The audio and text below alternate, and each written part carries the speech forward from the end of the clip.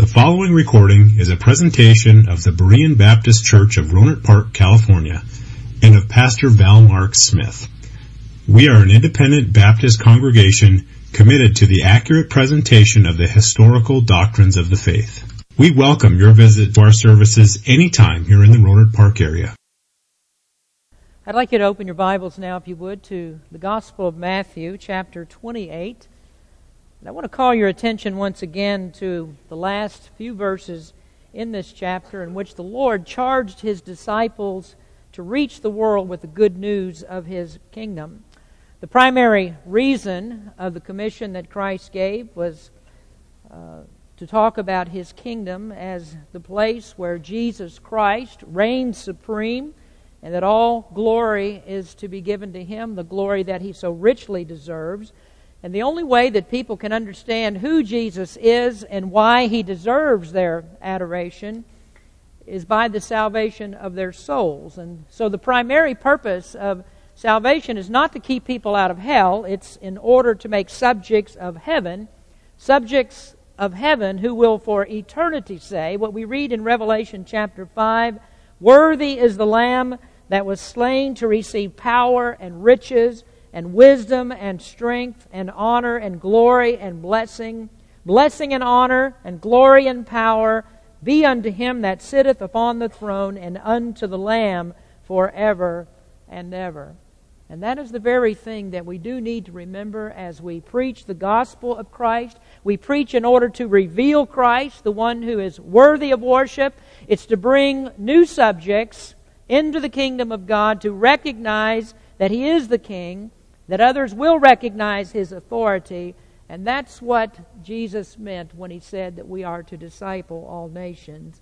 I think you can see that purpose in Jesus' personal ministry.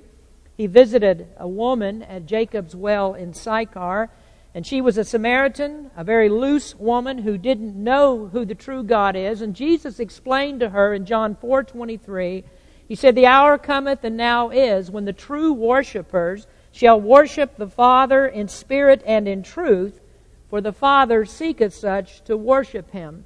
So that's what God is looking for. God is looking for worship, and worship is the recognition and submission to the authority of Jesus Christ, and that's why we're told to bring people to the knowledge of the truth.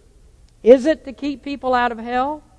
Well, deliverance from hell is certainly a great benefit of the gospel of Christ, but the main purpose is in order that we might glorify Him and worship Him. And that is a point that is extremely important, as we'll see in the message today, that there is no salvation for any person except as he receives the lordship or receives Christ as Lord of his life. And so that's what true salvation is. That's what true discipleship is. It is lordship salvation. And there isn't any other kind. It's to glorify the Lord, and the ultimate purpose of our salvation is that glory. Now, we look at our text then, beginning in verse number 16, and I think I'll ask you to stand with me again as we read God's Word. Matthew chapter 28 and verse number 16. "Then the 11 disciples went away into Galilee, into a mountain where Jesus had appointed them. And when they saw Him, they worshipped Him, but some doubted. And Jesus came and spake unto them, saying, All power is given unto me in heaven and in earth. Go ye therefore, and teach all nations, baptizing them in the name of the Father, and of the Son, and of the Holy Ghost, teaching them to observe all things whatsoever I have commanded you. And lo, I am with you always, even to the end of the world." Let's pray. Father, we thank You for Your Word. We thank You for this great commission that You've given. We ask You, Lord, that You'd help us to obey it in all of its facets, and that we might recognize that all power belongs to You. All authority is Yours in heaven and in earth. In Jesus' name we pray. Amen. You may be seated. The text that we're reading now took place sometime during the 40 days between Jesus' death, His resurrection, and His ascension into heaven. And during that time, the Lord had multiple appearances and gave infallible proofs that He had truly risen. And although He spoke the same identical words in Acts chapter 1, He spoke those from the Mount of Olives just before he ascended into heaven. We know that this particular place is not that place because the Scripture very clearly says that Jesus told his disciples to meet him in Galilee. Now, just as a review of what we've talked about in these few messages on the commission, we called that first part there, when Jesus told them to meet him, we called that the engagement.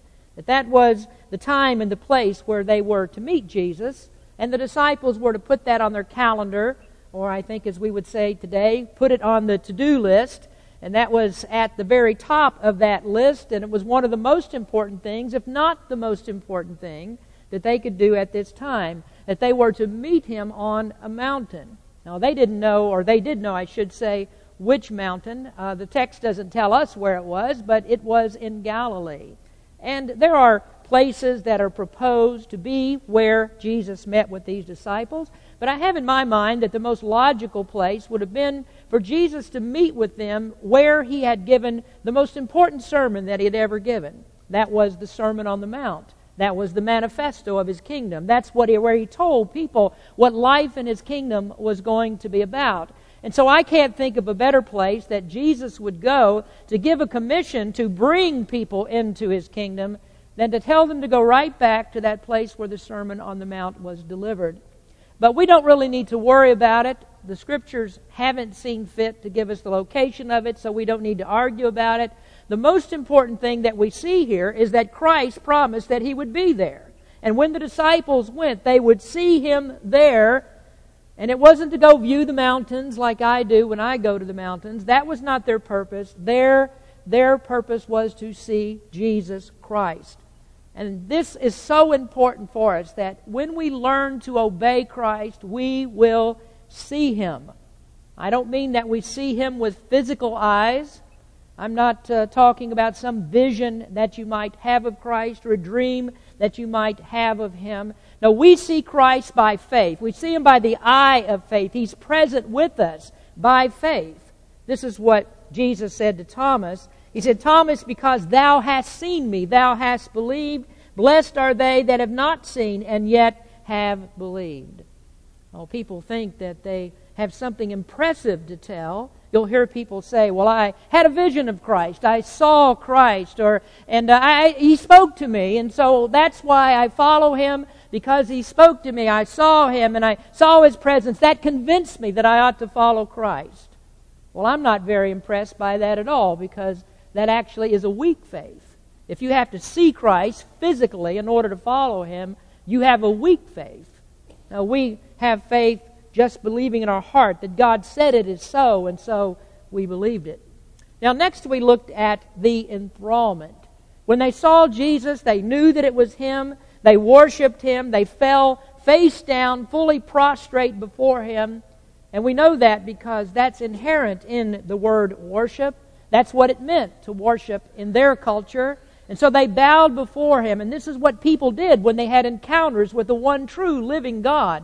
And they knew that Jesus was that one true living God because he came back from the dead. And these many appearances when he came back from the dead showed that he was truly God. And so I think that they were much like Moses at the burning bush, that they were standing on holy ground in the presence of the Lord and Savior, Jesus Christ, the living Lord. And true obedience to Christ, a real desire to obey his commission, is not going to come until we have decided that we're going to worship him as Lord. We recognize who he is. See, it's a very difficult thing for you to go out and to speak to a hostile world about who Jesus is. People who don't want to hear about him. People who want to live in their sin and do what they've always done. They don't want to receive the message of Jesus Christ. So there are multiple hardships in preaching the gospel. But those things are overcome for the believer. The fear is overcome when we recognize that he is truly Lord. That he's the one who controls all things. And so we can say, I'm not going to fear man. What can man do to me? Because God is the one who is in control of it all. But you might witness because you feel an obligation to do it. You might witness because a pastor has pressured you to do it. He wants your soul-winning report to be turned in. You might witness because you need to meet the church's goals of numbers of doors knocked and professions counted. But you're not going to do this because you want to, unless you have met Jesus Christ and have fallen at His feet to worship Him. Oh, God wants worship, and a numbers report is not a guarantee that Christ has been honored by personal devotion from the heart. Well, then after the engagement and the enthrallment, we looked at the verse that anchors this section. That's verse number 18. And Jesus came and spake unto them, saying, All power is given unto me in heaven and in earth. And this is what we call the elevation. This is the declaration of the supreme deity of Jesus Christ. This is His lordship statement. And there is no description of Jesus anywhere in Scripture that is any greater than this. This is the universal affirmation that He is the one who is the living Jehovah God. And what we have here is a Trinitarian statement. Power means authority. All authority is given to Him, and that indicates that there is someone with authority to give all authority, and there is someone to receive all authority and to exercise all authority. And this is exactly what we find in Scripture when Jesus said, I and my Father are one. We have here a Trinitarian statement.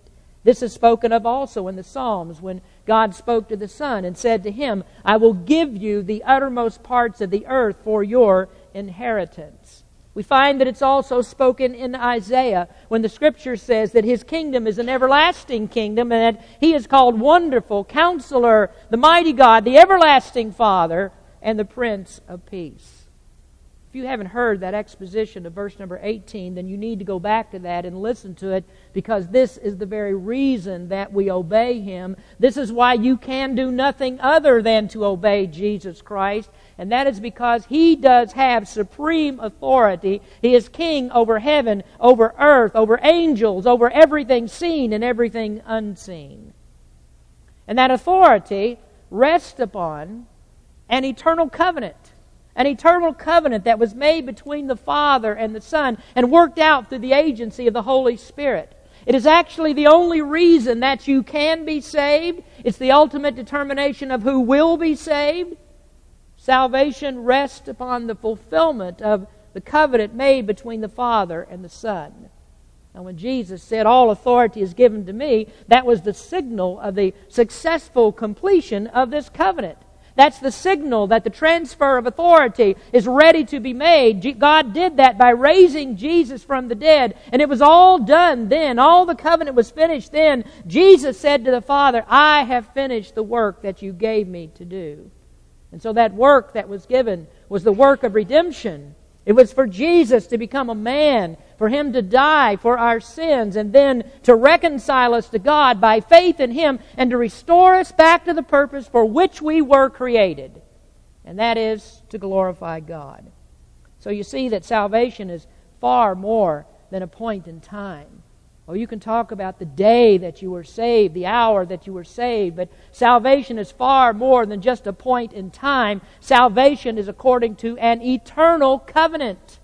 It goes back before the foundation of the world, and even though your decision for Christ is an absolutely necessary one, that is not the determining factor in the plan of God. It is what God did Himself.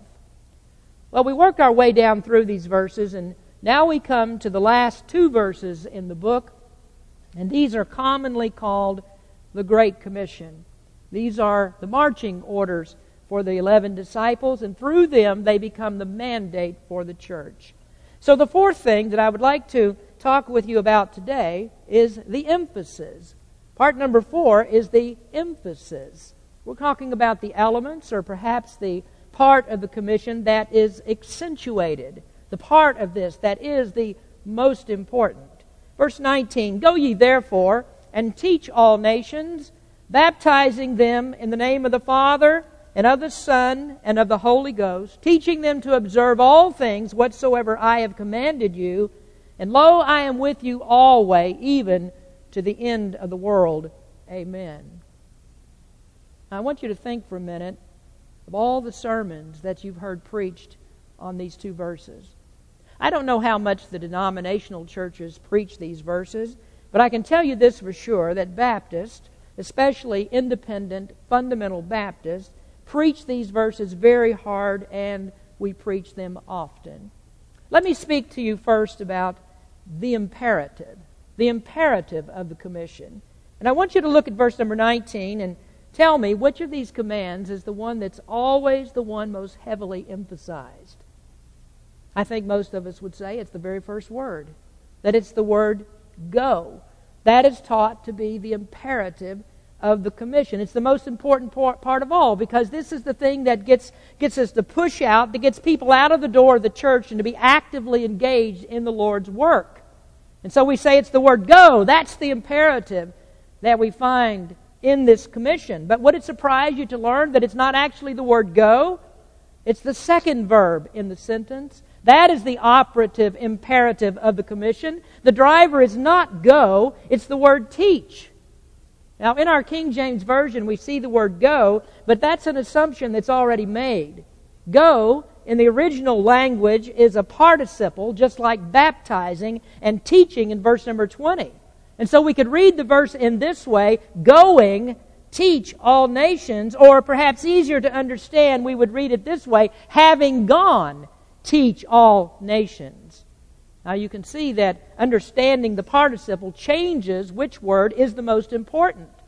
Perhaps this is a very subtle point and maybe one that you don't really think is all that important, but I think that getting the right emphasis here gives us a greater understanding of verse number 18 about Christ's authority. The assumption here is that going is never going to be a question, that you have accepted Christ's authority. So it's not going to be in question about whether you are going to go because of His authority indicated by the therefore in verse number 19. Therefore, because He has authority, you will go. So it looks to me that Jesus is saying going is a foregone conclusion. Now obviously, you can never teach all nations unless you do go.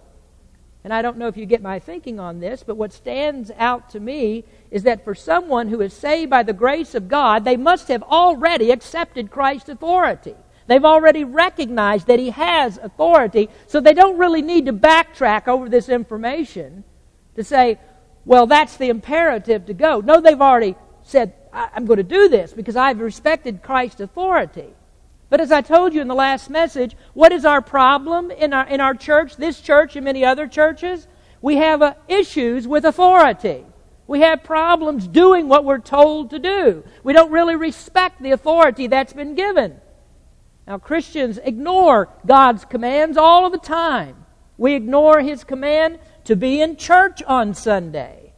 We ignore His command to forgive others. We ignore the command to bear one another's burdens. We ignore His commands that we are to pray. We ignore His commands that we are to read the Word of God. So it isn't any mystery that people ignore His command to go. Now, going is absolutely necessary. I don't mean to diminish that. But Jesus is actually directing us towards the importance of the next word, and that is the word teach. And He wants that word to stand out above all the others. Teaching is the imperative, and I do want you to understand why. Now you'll notice that there are two times that we see the word teach here. In verse number 19 there's the word teach. In verse number 20 it is teaching.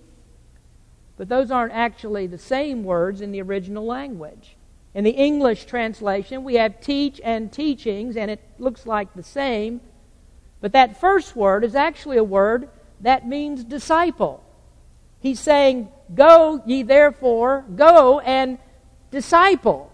Go and disciple all nations. We are discipled to disciple, or make disciples of all nations. So that means that we are to make them learners. That's what a disciple is, to make him a learner or an adherent, which is another word that describes what a disciple is. An adherent is a learner of a teacher. Oh, Pharisees said, well, we are not Jesus' disciples, we are Moses' disciples. And what they meant is we adhere to Moses. We don't adhere to Jesus Christ. Of course, they didn't do either, but they said, we're not His disciples, we are disciples of Moses. And so, to make disciples of Jesus means much more than just a knock on a door, to present 3 points in a prayer, write down a name, and then to head off to another house. We're not talking here about decision-making, soul-winning, just pressing somebody to get a decision so you can fill out the report. But in these verses is the combination of what real soul-winning is, or more particularly, what real salvation actually is. Real salvation is to become an adherent of Jesus Christ and to recognize His authority over your life. Now, when a person signs a decision card and his name gets put on the soul-winning report, and yet he never surrenders to Christ's authority, that person is not a disciple, and neither is he saved. Now, surprisingly, there are great soul-winning ministries that actually do say this, that it's possible for you to be saved and yet never become a disciple of Jesus Christ.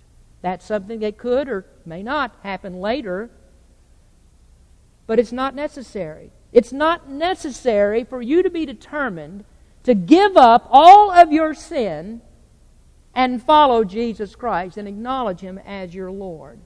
Oh, they say the thing that you really need to be concerned about is salvation from hell. That's the important thing. You need to repent of unbelief. That's really all that you need to worry about.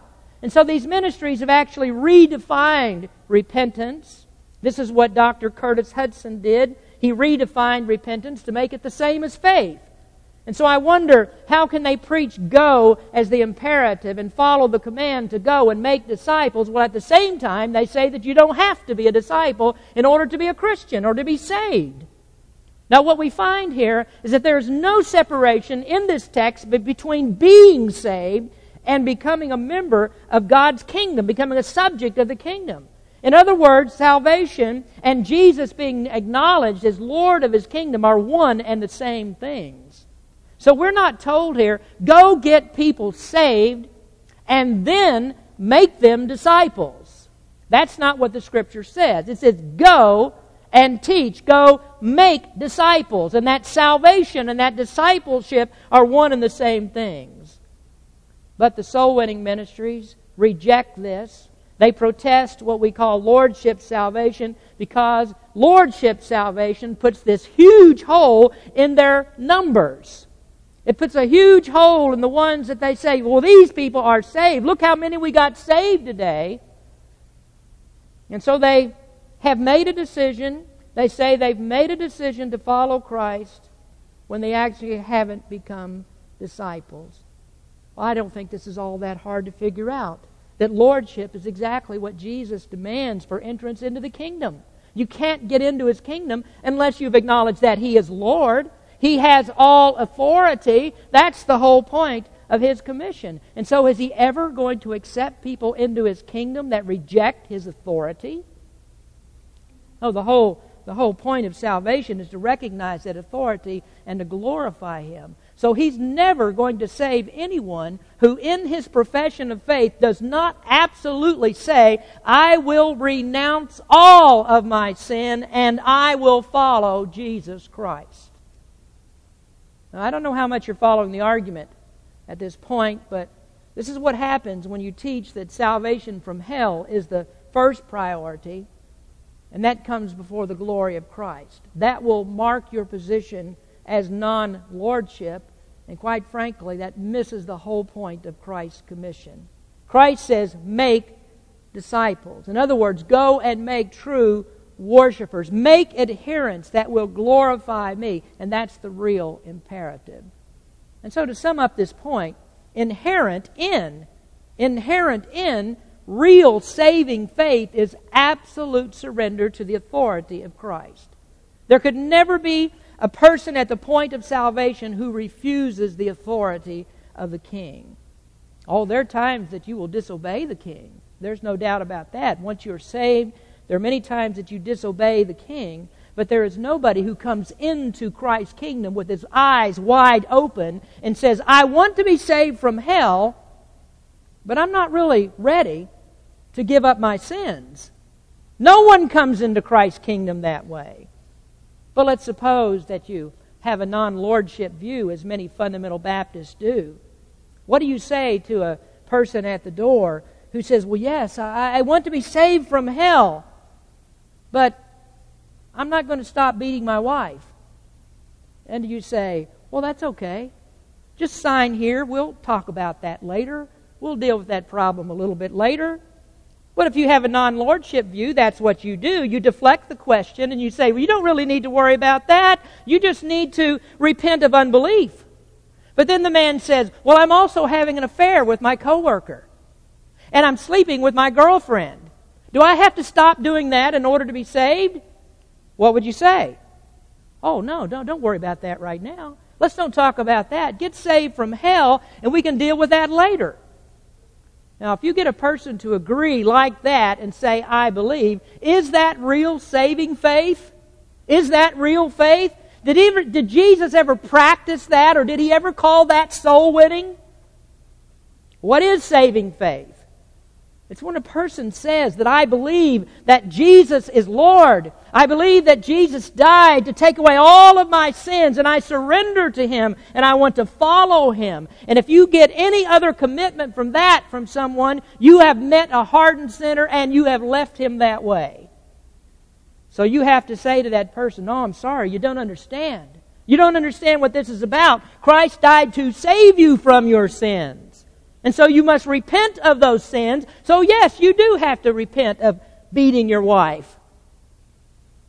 Does that mean that we've added something extra to faith? That's the claim. That if I were to say that, man, well, yes, you have to stop beating your wife, and you've got to stop getting drunk, or you've got to stop doing this or that, they say, well, that's adding to faith. That's not adding to faith. That's expressing what real faith is. Because this is what faith in Christ does. It renounces sin. It accepts Him and believes that He is Lord of all. And that's all you want, is for Him to be Lord of all. So you don't want to hold on to your sin. There is no other saving faith but that. Now, one more question about this. What if the woman at the well had said to Jesus, you know, I really like the idea of the living water. I like that you're offering me living water, and I'll take some of that. But as far as repenting of 5 divorces and to quit living with the man that I'm living with now who's not my husband, I don't think I'm quite ready for that. What's Jesus going to do with a case like that? What's He going to do about His own line? The Father seeks those who worship Him in spirit and in truth. I don't think the Father would be very happy if Jesus saved somebody like that, do you? What's the imperative? Make disciples. Make adherents. And those are the only ones that are going to step even 1 inch into Christ's kingdom, because they're the ones that recognize His authority. Now let me move on to the next part. Who is to hear the gospel of Christ? Well, next we see the inclusion. Go ye therefore and teach all nations. Now remember, the therefore relates to the authority in verse number 18. Because I have authority, do this. My first comment would be how difficult it was for the disciples to do it. It was a very physically demanding task. But I don't want to talk about that part. Maybe we'll do that later. What I would rather talk about now is that this was an absolutely difficult mental task. What they had to do is wrap their heads around a concept that they were completely opposed to. You see, Jesus didn't mean, go find Jews in all nations and evangelize them. No, we have a command here that's also about Gentiles. Now, the idea that Gentiles would be in the kingdom was not an idea that was foreign to them. That concept is taught multiple times in the Scriptures. The Old Testament talks about that. And even Jesus modeled it in His own ministry. He did say, you remember, He did say that He was sent primarily to the Jews, but He didn't completely ignore Gentiles. And we've just seen that by talking about the woman at the well. Now, there was a woman that was a half-breed Jew, which in the Jew's mind was not a Jew at all. She was considered to be a Gentile. But we really have a greater example, a more noteworthy example perhaps, that really drives the point home of this, right here in the Gospel of Matthew, and that's back in the 15th chapter. Now, I'd like you to turn there, if you would, to the 15th chapter, and here is one of the most unusual events that we see in Jesus' life as he was witnessing the gospel of the kingdom. Matthew 15 and verse number 21. And this is when Jesus had retired. When I say retired, he had left Galilee for a little bit of rest. And Matthew 15:21, it says, Then Jesus went thence and departed into the coast of Tyre and Sidon. That means he went beyond the borders of Tyre and Sidon. And behold, a woman of Canaan came out of the same coast and cried unto him, saying, Have mercy on me, O Lord, thou son of David. My daughter is grievously vexed with the devil. But he answered her not a word. And his disciples came and besought him, saying, Send her away, for she crieth after us. But he answered and said, I am not sent but unto the lost sheep of the house of Israel. Then came she and worshipped him, saying, Lord, help me. But he answered and said, It is not meet to take the children's bread and cast it to dogs. Well, this is harsh, isn't it? Verse 27, And she said, Truth, Lord, yet the dogs eat of the crumbs which fall from their master's table. Then Jesus answered and said unto her, O woman, great is thy faith, be it unto thee even as thou wilt. And her daughter was made whole from that very hour. Here is a woman that knew what Jews thought of Gentiles. What did Jews think of Gentiles? Gentiles are dogs. They're only worthy of crumbs. And her idea of how she stood in the eyes of God was very much different than what the disciples thought about themselves. They were still of their Pharisaical notions that they were somebody. They had their opinions that hadn't been rooted out yet. And so they were in agreement that Gentiles would be in the kingdom, but not as equals in the kingdom. Restoration of God's kingdom meant that Gentiles would be put under the feet of the Jews. They would be put into their rightful place under their feet. And they would think about how Rome had usurped the authority of the Jewish nation and had become rulers over them. And they said, well, what God's going to do when He restores the kingdom, He's going to make all things right, and He's going to put the Gentiles back under our feet. But they didn't yet understand what Christ was going to do with His church. And they didn't know what Christ had done at the cross, that He had ended all these divisions between people. That now there are no more Jews or Gentiles as regards the church. But their understanding of this didn't come here on this mountain. And it wasn't when Jesus ascended into heaven. And it wasn't there yet on the day of Pentecost. And so we wait all the way until we come to Acts chapter 10. And the only way that Peter would change his mind about preaching to Gentiles was for God to give him a special vision of this great sheet let down from heaven like a net, in which was contained all of these different kinds of animals that Jews were forbidden to eat. And God said to Peter, rise, kill, and eat. And Peter told God, I can't do that. I can't do that because we're not permitted to eat those kinds of food. And God said, what I have cleansed, don't you call common and unclean. And what He meant was, my people are among the Gentiles as well. So you go and you preach to them. So Peter was not to pick and choose who he was going to give the gospel to. Now, I don't have time for the whole story, but the end of that, the conclusion of it, is that Peter went, as God said. He preached to the Gentile Cornelius and his house were saved. And then just to follow that up, when Peter returned from Caesarea from that episode, he was met in Jerusalem by the church's sanctified holy committee. And they were none too happy about what Peter had done. But then Peter had to explain to them what God said. In Acts 11, and the apostles and brethren that were in Judea heard that the Gentiles had also received the word of God. And when Peter was come up to Jerusalem, they that were of the circumcision contended with him, saying, Thou wentest into men uncircumcised, and did eat with them. Did you know that there are some people in the church that you are not going to get past until you've met their standard of holiness? That's what Peter ran into. So Peter went over it, he gave them the explanation, and it took all the way from Matthew 28:19 until Acts chapter 11 for the disciples to get on board with this, that Gentiles were going to be received as equals into the kingdom of God. That everybody can believe in Jesus Christ. He will save anybody who comes to Him. Now, the inclusiveness of the Great Commission is all nations. There isn't anybody that is not to be preached to about Jesus Christ. We are to have no prejudices about anybody and preaching the gospel to them. But now we come to the part that people don't like. The inclusion, everybody's in favor of. What they don't like is the next part, and that is the exclusion.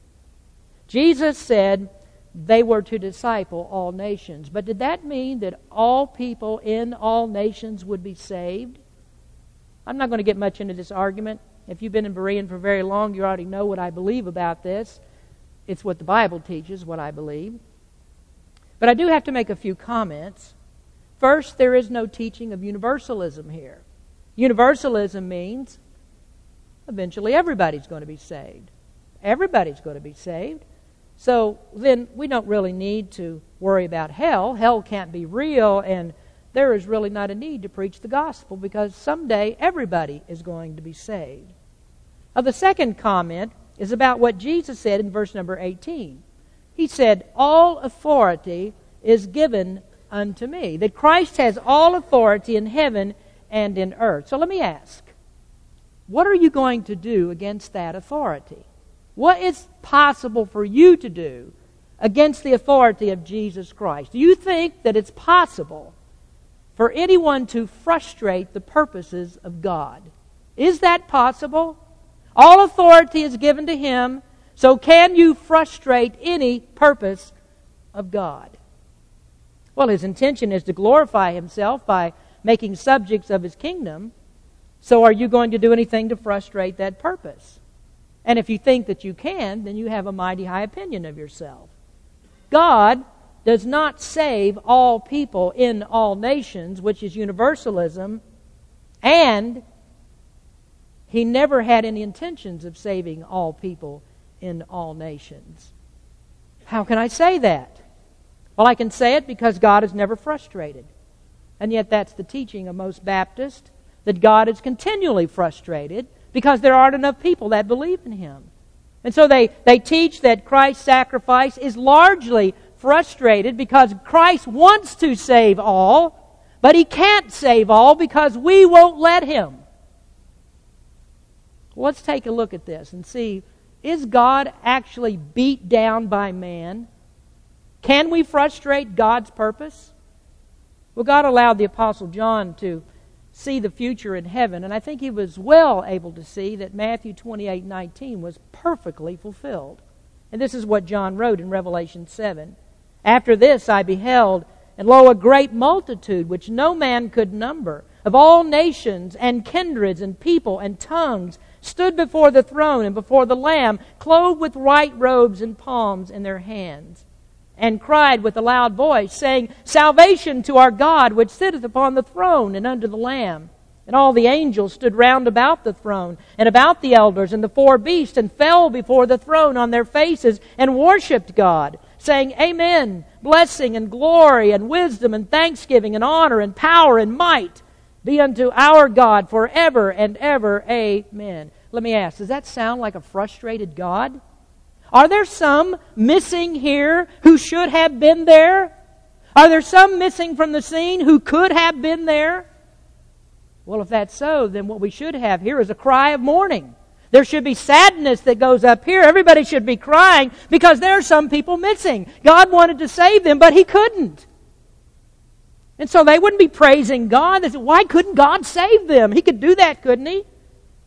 And you know, if you get this truth settled in your mind, that this is a liberating thing. Many people, many of you know that you felt the pressure from preachers that want you to get out there and they want you to get the decisions. And if you don't get all that you're supposed to get, then you're a failure to them and to their soul winning teams. And then you're strangled with these thoughts. I'm responsible for people going to hell. You're not responsible.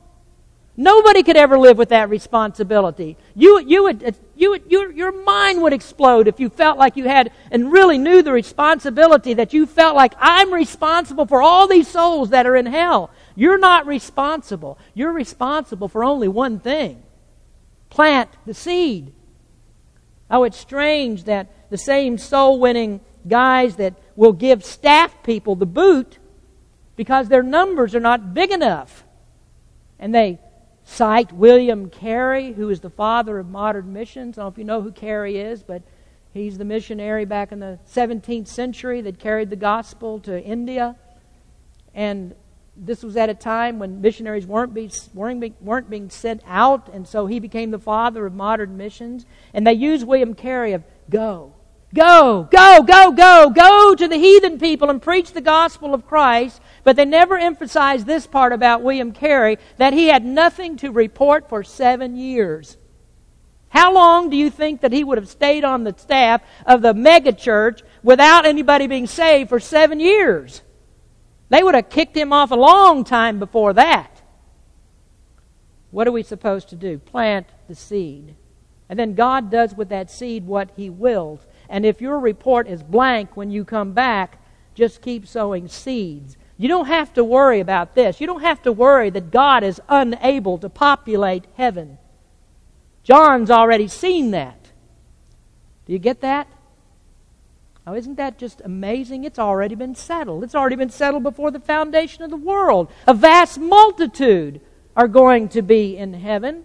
And the gospel is God's means. It's not ours. God is never frustrated. God saves all that He intends to save. And so are you bold enough to say that there should be some there that God didn't save? That God did not intend that any would be missing from heaven? God intended some to be saved, but they never actually made it. You know what that's saying? It's saying that Christ did not do what He wanted to do when He went to Calvary. That He didn't complete what He said that He was going to do when He went to Calvary. Do you ever find anything like that in the Word of God? Do you ever see Jesus frustrated about what He came to do? Didn't He say, I have done everything that you told me to do? That's what He told the Father. And then He prays in John 17, Father, the hour is come. Glorify Thy Son, that Thy Son also may glorify Thee, as Thou hast given Him. Listen, power over all flesh, that He should give eternal life to as many as Thou hast given Him. And then He goes on in His prayer, verse 18, As Thou hast sent me into the world, even so I've also sent them into the world. And for their sakes I sanctify myself, that they also might be sanctified through the truth. Neither pray I for these alone, but for them also which shall believe on me through their word, that they all may be one, as Thou, Father, art in me, and I in Thee, that they also may be one in us, that the world may believe that Thou hast sent me. I don't think that I would ever say that God did not answer the prayer of His own Son, the one in whom He's well pleased. And by the way, what does He mean here in verse number 21? What does He mean by the world there? Well, the answer is not all people in the world, or else this prayer was not answered. Because all people in the world aren't saved. So what does He mean? He simply means Jews and Gentiles. All the people in the world, Jews and Gentiles, in the sense that anybody who believes the gospel of Christ may be saved. So don't pressure people for decisions. Don't pressure yourself into getting more results than God Himself intends. God includes and God excludes, and He does both of those for His glory. And let me tell you something. You are not now, nor were you ever, in charge of God's glory. God glorifies Himself through His own great works. Now we've got a lot more to go here. It is the Great Commission. It deserves a great amount of time. And here's the point that I want to drive home today. Christ said, go. And He never thought that there would be anyone who is presently in His kingdom who wouldn't recognize His authority to tell them to go. It's a foregone conclusion that anyone that is saved has already accepted that authority. Then secondly, the main emphasis of the commission is to make disciples. That is, to reproduce by making new converts that will change from hostility and hatred of God to receive Him as Lord of their lives and then give Him all the glory that He deserves. Faith in Christ is to surrender all that you are to all that He is. And then thirdly, you honor Christ by going and witnessing for Him, and He will receive glory from those acts to the full extent that He intends to receive it. You haven't failed if the people that you speak to aren't saved, and certainly God has not failed. The only thing that you can fail is in your obedience to do this, and that one thing is something that you can do something about. You can obey His authority to go and make disciples. Let's pray. Father, we thank You for Your word. We do thank You, Lord, that You are the great God, that You are the one who saves people, that all of this works out according to the counsel of Your will. We are to be faithful to preach the gospel as You've told us to do. And then from there, it's simply in Your hands. You have to do what needs to be done. If You decide to save, You will save. If You don't, You don't. We have no reason to argue with that. Lord, we just thank You that salvation is in You, and it's only possible because of what You have done for us. Lord, I pray that You would open up someone's heart to the gospel today, convict them of their sins, and may they come to You confessing You as Lord and Savior of their lives, and to enter into Your kingdom. Help us, Lord, as the body of Christ, as the church here, to reach people with the gospel. In Jesus' name we pray. Amen. Have you ever read any place in Scripture where it gives the Great Commission, in which it says, or Jesus said, "Go ye into all the world and tell people that there is a higher power." Go ye into all the world and tell people what you need to do is embrace a higher power. Surrender yourself to a higher power. Go ye into all the world and preach that it's okay to believe in Allah, and it's okay to believe in Buddha. It's okay to believe in your ancestors. It's okay to believe in the gods of your own choosing, of anything that you want to make, just as long as you recognize there is a higher power. Oh, what Jesus said, I am the higher power. There is nobody but me. I am the higher power. And then He said, nobody comes to the Father, or He meant nobody gets into heaven, nobody can be saved except through me. I'm the only way that you're going to get there. And so Jesus never said, go and convince people that there are ways to get to heaven. I am the way.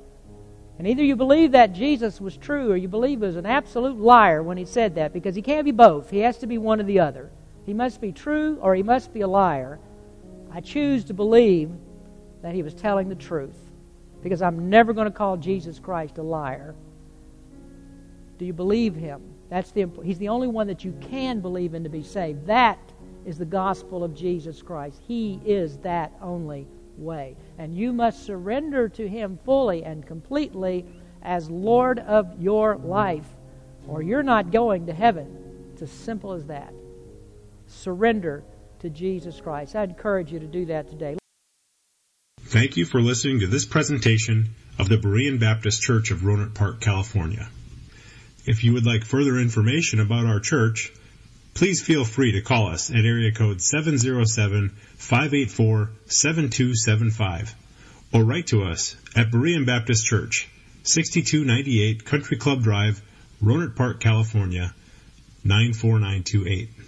Additionally, you may visit us on the World Wide Web at www.bbaptist.org.